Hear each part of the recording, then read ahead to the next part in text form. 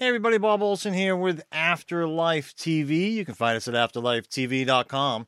This is where we search for evidence of life after death and ask the meaningful questions around that subject. Today I'm going to be doing a video report as opposed to one of our conversations that we have with our guests. A video report is something I really haven't done in a long time, and it's really me talking to you, telling you about some of the evidence and answers that I have found over the years doing my research, my investigation of life after death. For those who don't know, I'll briefly tell you, my father died in 1997, and just like so many of you, I had questions about if he went anywhere, if he did, where did he go, and what was that like, all those questions. But also, what evidence do we have for this? How do we really know that there is an afterlife at all? And that started the journey for me. I was a private investigator at the time, and so I decided to use my skills as a private eye to be able to get the answers that I was seeking, and so many of you are. Years later, I finally put all the answers that I came up with, based on the evidence that I'd seen, into this book, Answers About the Afterlife. This just came out last year. Answers About the Afterlife, a private investigator's 15-year research unlocks the mysteries of life after death. I know a lot of you have read it, and I really appreciate the wonderful comments that you have left as reviews on Amazon.com.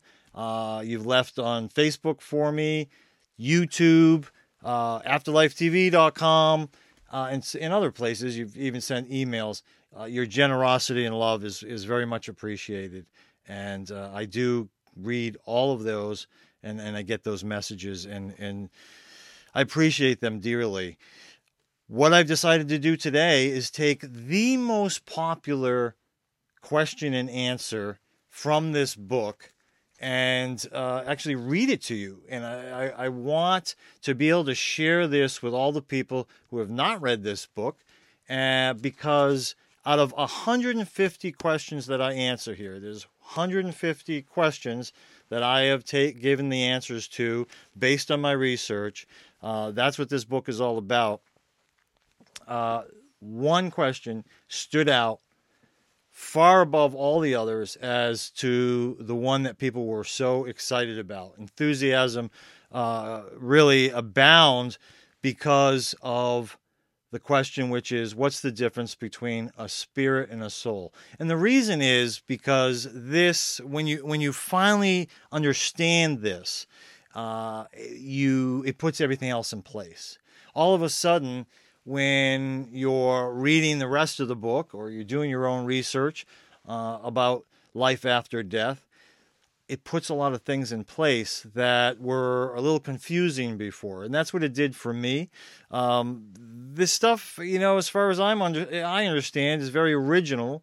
And for a lot of people, they just, again, like me, had never heard it before. This came as a result, as a conclusion to the evidence that I saw. And I'm going to read it to you now, which is something that I've never done before. But I thought, why not try it, right? We'll give it a shot. So here's the question. What is the difference between a soul and a spirit? It would be difficult for you to understand some of the answers in this book without an initial understanding of my definitions for the words soul and spirit.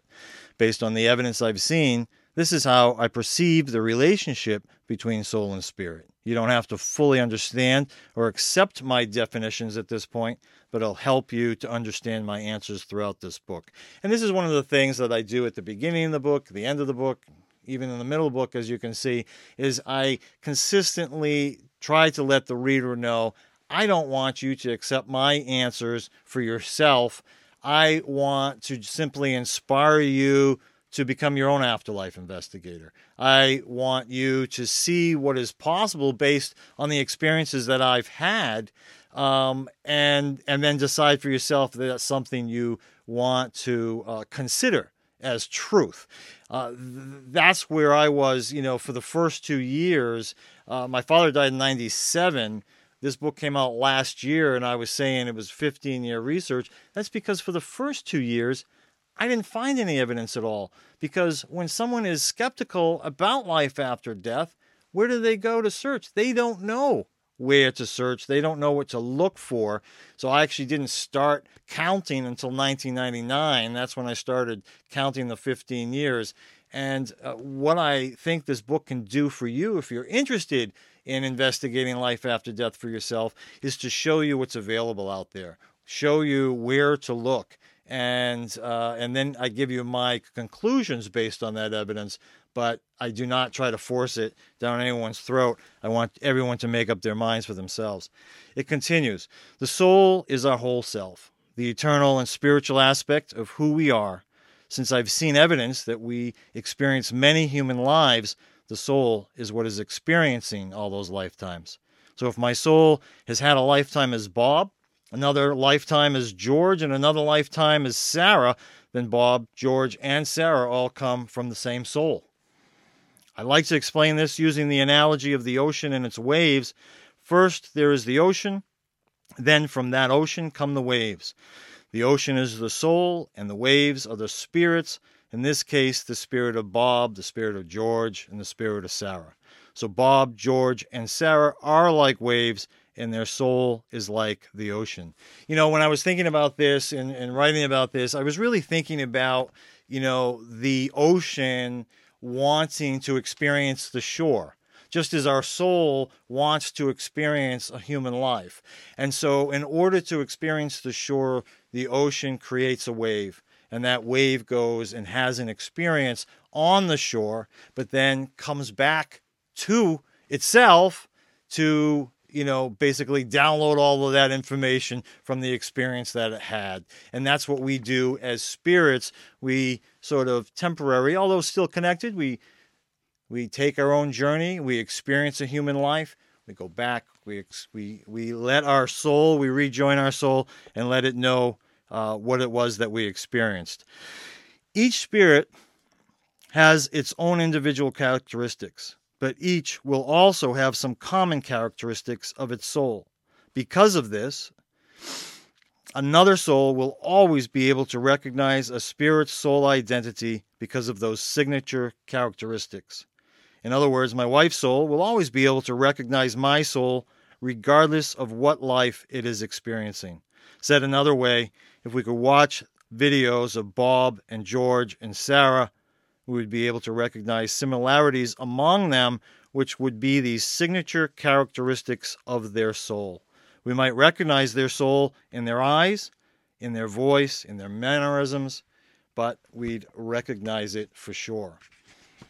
Now, taking this a step further, when I die, my spirit as Bob will leave my physical body and return home to the spirit world. In essence, my spirit will rejoin my soul and remain as an eternal aspect of my soul.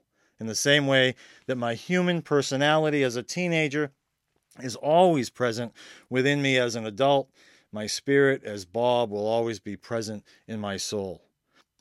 To keep the comparison going, Bob as a young boy, Bob as a teenager, Bob as a young adult, Bob as a middle-aged adult, and if I live that long, Bob as an older adult, are all different human aspects of my life as Bob, just as the spirit of Bob, the spirit of George, and the spirit of Sarah are all different aspects of my soul. You've probably heard people talk about their inner child. Well, there's also an inner teenager, inner young adult, and inner middle-aged adult as well. These are parts of me that never disappear, even though I age and my appearance and personality change a little. So the equivalent to any of these inner aspects of myself would be my soul's inner Bob, inner George, or inner Sarah. While the spirits of Bob, George, and Sarah return to the spirit world, thereby rejoining my soul, their whole self, their individual essences always remain as part of that soul. Hence, they too do not disappear, meaning that I can always communicate with my father who is in spirit or my grandmother who is in spirit. It's not as if they disappear into their souls either. The truth is that they were never really separate from their souls in the first place. So saying that we rejoin our souls is more metaphorical than literal. I don't want you to mistakenly think that the spirit and soul are ever separate, as they are not. They feel to us as separate as humans, but even now we are connected to our souls. And when we leave our bodies and return to the afterlife, we don't technically reunite with our souls. It is more that we recognize our connection to our higher self, which we might not have recognized in the physical world. When my soul chooses to experience a new life, let's say as Julie, it will create a new spirit of itself. This is very important. And that spirit will inhabit a physical human body that will be Julie. Therefore, when we discuss reincarnation later in this book, which we do, this question will help you understand that it's not really Bob who is reincarnated, it's Bob's soul who is creating a new spirit, a new aspect of itself that will be known as Julie. Because Julie shares the same soul as Bob and George and Sarah. If she ever experiences a past life regression, she might have memories of one of those lifetimes. But to describe it more accurately, it's her soul's lifetimes that she's experiencing. Because she is the wave to her ocean, her soul, and they are therefore connected as one, she is able to recall the other lifetimes of her soul. The wave doesn't reincarnate as another wave. The ocean creates a new wave, which is connected both to the ocean and all the other waves that came before it. Why is this important? Well, for example, many people worry that their loved one might reincarnate before they themselves die and return to the afterlife. This soul versus spirit explanation helps you to understand that their loved one's spirit isn't actually who is reincarnating. It's their loved one's soul that has created a new spirit to experience another lifetime. So no matter how long a person lives, their loved one will always be there in the spirit world to greet them when they die. Well, that's the question and answer in my book that so many people have commented on.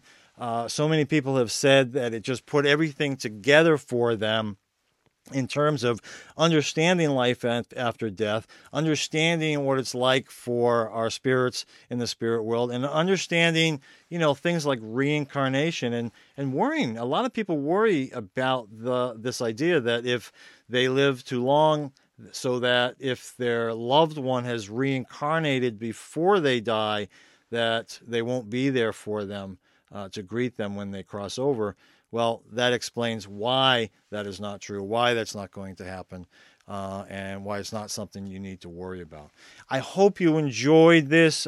Certainly let me know in the comment sections what you think about it. If you want, I can read other questions and answers from the book.